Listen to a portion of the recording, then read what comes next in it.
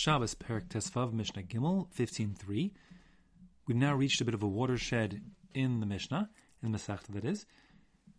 If you would divide up the Masechta into its most largest brushstrokes, so you would say that the first 6 prakim dealt with activities that were happening before Shabbos and preparation of Shabbos, and then from the 7th Perek until this point, the 15th Perek basically deals with the malachas, the 39 categories of Isser Midoraisa. From here on to the end of the Masechta, again, very loosely speaking, we're going to talk about Dinei D'Rabbanan, rabbinic enactments called the Shvus, from the lashon of Tishbos, to rest on Shabbos. The rabbis put things into place to ensure that the spirit of Shabbos was maintained and that people shouldn't look like they're breaking Shabbos or inadvertently break Shabbos, etc. So now we begin with the topic of rabbinic enactments regarding protecting the sanctity of Shabbos. And this is the first one. It implicates 2 separate points. One of them is the issue of hachana. Hachana is preparing for after Shabbos on Shabbos, which in general is forbidden. There's some nuanced differences if you're talking about something that's just a normal course of action, if it's something you need also for Shabbos, if it involves a tircha, exertion, etc. But the basic gist of it is, as I think people are familiar with, is that one may not exert himself to do things to prepare for after Shabbos on Shabbos, as the Mishnah will discuss. And the second thing is more specific to the Mishnah of folding garments and making beds, etc. And the issue here is if you're folding, let's say your talus, which has a nice crease on it, you're folding it to put it back and make it nicely creased again, as it was before, so that looks like matakin kli, like repairing or fixing a utensil. You're basically fixing up the quasi-ruined garment that wasn't folded properly, and now you're refolding it again. So those are the 2 issues based in the Mishnah. The Mishnah says inside, Mekaplin es hakelim, one may fold his utensils, meaning his clothing, on Shabbos, afilu arba v'chamisha pamim, even 4 or 5 times. Here what we mean according to Rashi is 4 or 5 times is you could take off and put on, let's say your talus 4 or 5 times during the course of Shabbos, each time folding it and unfolding it as you set it down and then pick it up again. Now, while that's true that one may fold his garments, so the Gemara brings a number of qualifications. First of all, it goes without saying that the only reason that you're permitted to do this exertion of folding this utensil, this clothing on Shabbos, is because you need it for Shabbos. If you didn't need it for this Shabbos, you needed it for after Shabbos, so then that's the general hachana problem, preparation for Motzi Shabbos, and it would be forbidden. At the end of the Mishnah, I'll discuss what's with folding your talus l'maisa. But even if you need it for this Shabbos, still it would be used on this Shabbos, I should say. So then, even still, there are 4 qualifications that the Gemara puts down, and the Bartanura speaks them out. The first is that it has to be folded by just one person, as opposed to 2 people working together. When 2 people work together, so they really can do a good job of pulling the cloth very tight, and it looks like they're really repairing it, fixing it, like laundering it, and making it ready for use again. So it looks a lot like tikkun kli, which is a tolda of makbeh patish. The second condition is that it's only done with new clothing. That is, clothing that still is like quite firm and doesn't fold so easily and doesn't get wrinkled on wrinkled the same way that worn out soft clothes do, says the Gemara. The third condition is that it must be white clothing we're talking about. Apparently, the Gemara understood that when one folds colored clothing, the benefits conferred by the folding are much more dramatic than if you have white clothes that you're folding, which are less benefited by just the folding process since they're all white, and it's sort of less evident that they're like being renewed, if you will, by folding them. And fourth is that we're talking about a case where you have nothing else to wear that's appropriate for the occasion on Shabbos than this particular garment. So if you had a change of clothing, you would not be allowed to fold the garments, even if it's planned to be used on Shabbos and done by one person and done with new clothing and done on white clothing. Still, you still couldn't do it unless this was the only option you had that was appropriate for the occasion. In such a scenario, you could fold it, as we say in the Mishnah. Again, at the end, I'll go back to the halacha l'maisa about talesim, but let me go on for now to get the principles laid out. The Mishnah says, Umatzi'in es hamitos maleli Shabbos l'Shabbos. This is now making the bed. So it's, making the bed sheets, pulling the bed sheets tight again, which is also very similar to folding garments, in as much as essentially you're kind of renewing the bed, but also potentially you are preparing for Motzi Shabbos. So the Mishnah says if it's not for Motzi Shabbos, if indeed it's Malele Shabbos to Shabbos, if you slept in the bed on Friday night, and now on Shabbos morning you want to remake the bed so that you'll have a comfortable bed to sleep in for your Shabbos Shluf and Shabbos afternoon, then for sure that's going to be okay. Here you're not folding in any seams, doesn't look like you're really renewing them too much, and since you're using it for Shabbos, so even though it may be a bit of a tircha to make the bed, but you're happy to do it because you want it for Shabbos proper. Therefore it's not considered hachana. Avalo mishabbos lemotzi Shabbos. One may not, however, make his bed on Shabbos morning if the next time he plans on using it is for Motzi Shabbos, because that would be hachana. There is a bit of a tircha involved, a bit of an effort involved in making a bed, and if it's not for use until after Shabbos, that would be hachana, that would be forbidden to be done on Shabbos proper. Now, let me pause here for a second and talk about these two things, l'halach l'maisa. The first is, as far as hachana in general goes, so although there's a range of opinions about how far the prohibition extends, the minhag, certainly by Ashkenazim, as far as I'm familiar with, is that pretty much all action done for Motzi Shabbos is really avoided at all costs. I shouldn't say that. I shouldn't say at all costs, but it's avoided in general. So that means, after Shalosh Shudas, one doesn't clean off the table until after one makes Havdalah, etc. Now, there are different degrees which one could take this. In other words, let's say you go to Shacharis on Shabbos morning, and you're wearing your raincoat because it's drizzling outside, and after you come out of davening, the sun is shining, and it's a nice warm day. So, can you take your raincoat home from shul or not? If you take it home, you're obviously bringing it home, so you'll have it next time it rains, and not for Shabbos. So, is that allowed?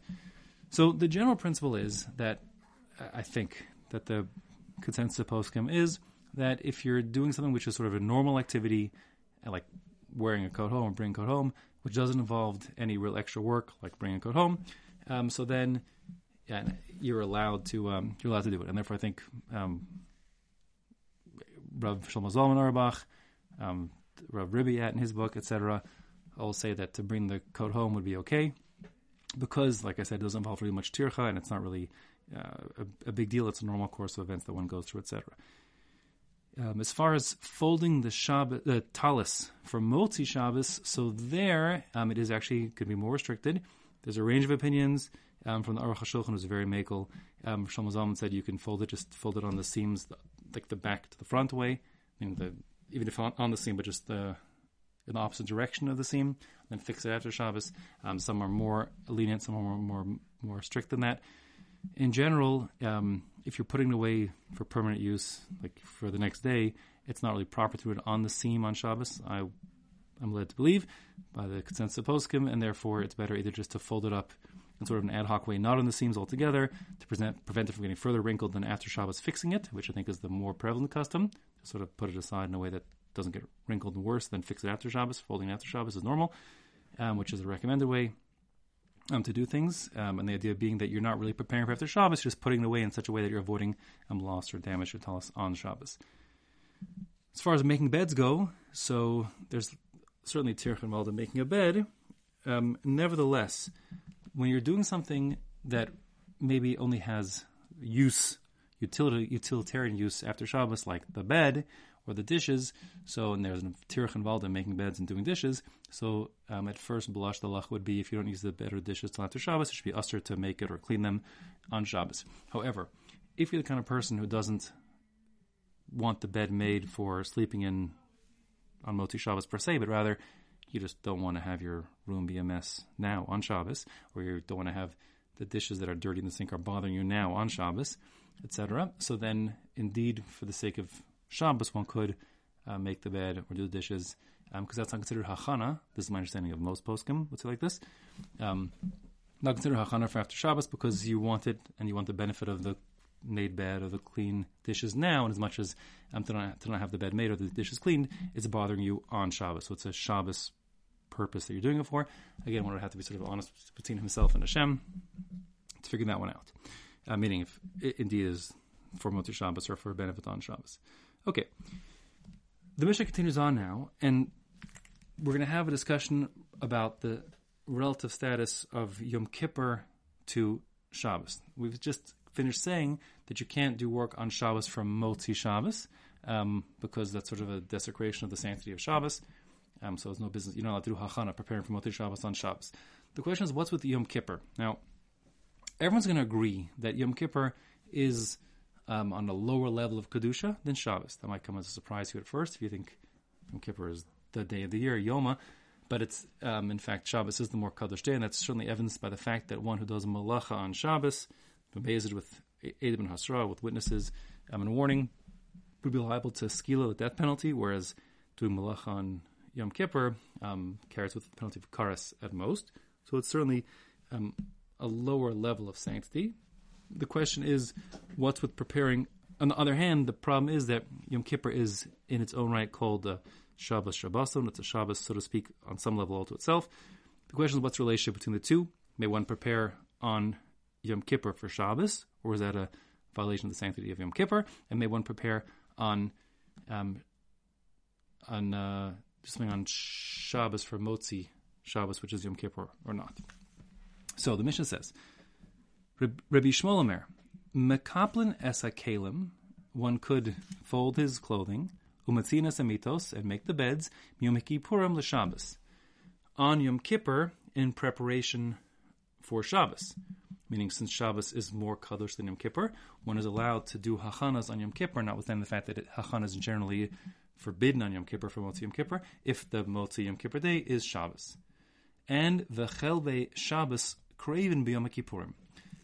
Chelev are the fats, referring to here the fats, or the organ fats that go on the mizbeach as part of the emurim. They're the burned parts of the korbanos. If you're talking about, let's say, an ola, korban ola, so then the entire korban is going to be burned, not just the chelev, but the entire animal. The point here is that animals that have to be brought on, let's say, Shabbos Yom Kippur, so certainly the animal has to be shechted and the blood offered on the mizbeach on the day that it needs to be brought. And then you can begin the haktara. Haktara is, like the word katoris, is burning something to make the smoke come up. So you're allowed to do that, let's say on Shabbos. It's burning these fats, or the whole animal, if you're talking about an ola, etc. on Shabbos, like the Talmud Shabbat Harbaim. You're allowed, it's doche Shabbos, you're allowed to burn it on Shabbos, but what isn't burned on Shabbos has to continue to be burned on Motzi Shabbos. Just the same way that if you, on any old Thursday afternoon, don't finish burning whatever korbanos, Thursday night, which is the next day, you have to continue to do the haktara, you burn those fats and limbs, whatever there is, to be burned. So, although it's true you can burn from Shabbos on Motzi Shabbos, you certainly may not burn Erev Shabbos, meaning Friday's korbanos that weren't burned fully. You may not burn them on Shabbos. In other words, the burning, the haktara, of the limbs and fats of Friday's korbanos is not doche Shabbos. You may not burn them on Shabbos. The question is, what if it's Yom Kippur instead? So Rabbi Shmuel says, no, it doesn't cut it. You may not burn Yom Kippur's leftovers on Shabbos, and that's what it says here. But you may burn Shabbos' leftovers on Yom Kippur, because Shabbos is just clearly a full step up in terms of Kedusha, and therefore it pushes off Yom Kippur. And that's what the Mishnah said again inside. He said, the chelve Shabbos, the fats from Shabbos, craven b'Yom Kippurim, can be brought on Motzi Yom Kippur. Excuse me, on Motzi Shabbos, which is Yom Kippur. You're allowed to do that. Now, Rabbi Akiva is going to disagree. Rabbi Akiva Omer, Alo shel Shabbos craven b'Yom Kippurim, v'lo shel Yom Kippurim craven b'Shabbos. Rabbi Akiva holds that the halachic status of Shabbos and Yom Kippur are sufficiently close, if you will, that one may not, it's actually learned from a pasuk, but one may not burn the Shabbos fats on Motzi Shabbos, which is Yom Kippur. Normally one burn the Yom Kippur fats on Motzi Yom Kippur, which is the Shabbos. It may not be done. Each to its own, each day to its own Kedusha, and you may not do one to prepare or use for the other. And that is the halachic Rabbi Akiva. Worth pointing out is that this actually is not able to happen nowadays in the time of the Mishnah. So the months were truly declared and the Rosh Chodesh was declared, etc., based on the sighting of the new moon, and therefore Yom Kippur could fall on any day of the week. In the year 358 of the Common Era, they fixed the calendar, so it shouldn't be able to be, it was fixed in a permanent way that we have today. You know, you can look on the calendar and see what day someone's bar mitzvah will be the day they're born. It's already known ahead of time. And Yom Kippur for the year 2059 is known already today, etc. So that being the case, that happened because Chazal set up the calendar, and they purposely set up the calendar that Yom Kippur should never fall on a Friday or Sunday. That was a very important consideration for them, because they didn't want that a person who needed to be buried would have to wait 2 days. You can't bury the corpse on Shabbos, on Yom Kippur. We didn't want to push up the burial for 2 days, and therefore Chazal arranged it that the calendar is always such that Yom Kippur never falls out on a Friday or a Sunday. And that being the case, this part of the Mishnah would never be halach l'maisa, but in the time of the Mishnah it certainly could have been. And the halach in that case would be like Rabbi Akiva, that you cannot prepare for Shabbos on Shabbos for Yom Kippur, nor can you prepare for Yom Kippur on Shabbos, and you can't burn the leftovers for Shabbos and Yom Kippur, nor can you burn the leftovers of Yom Kippur on Shabbos.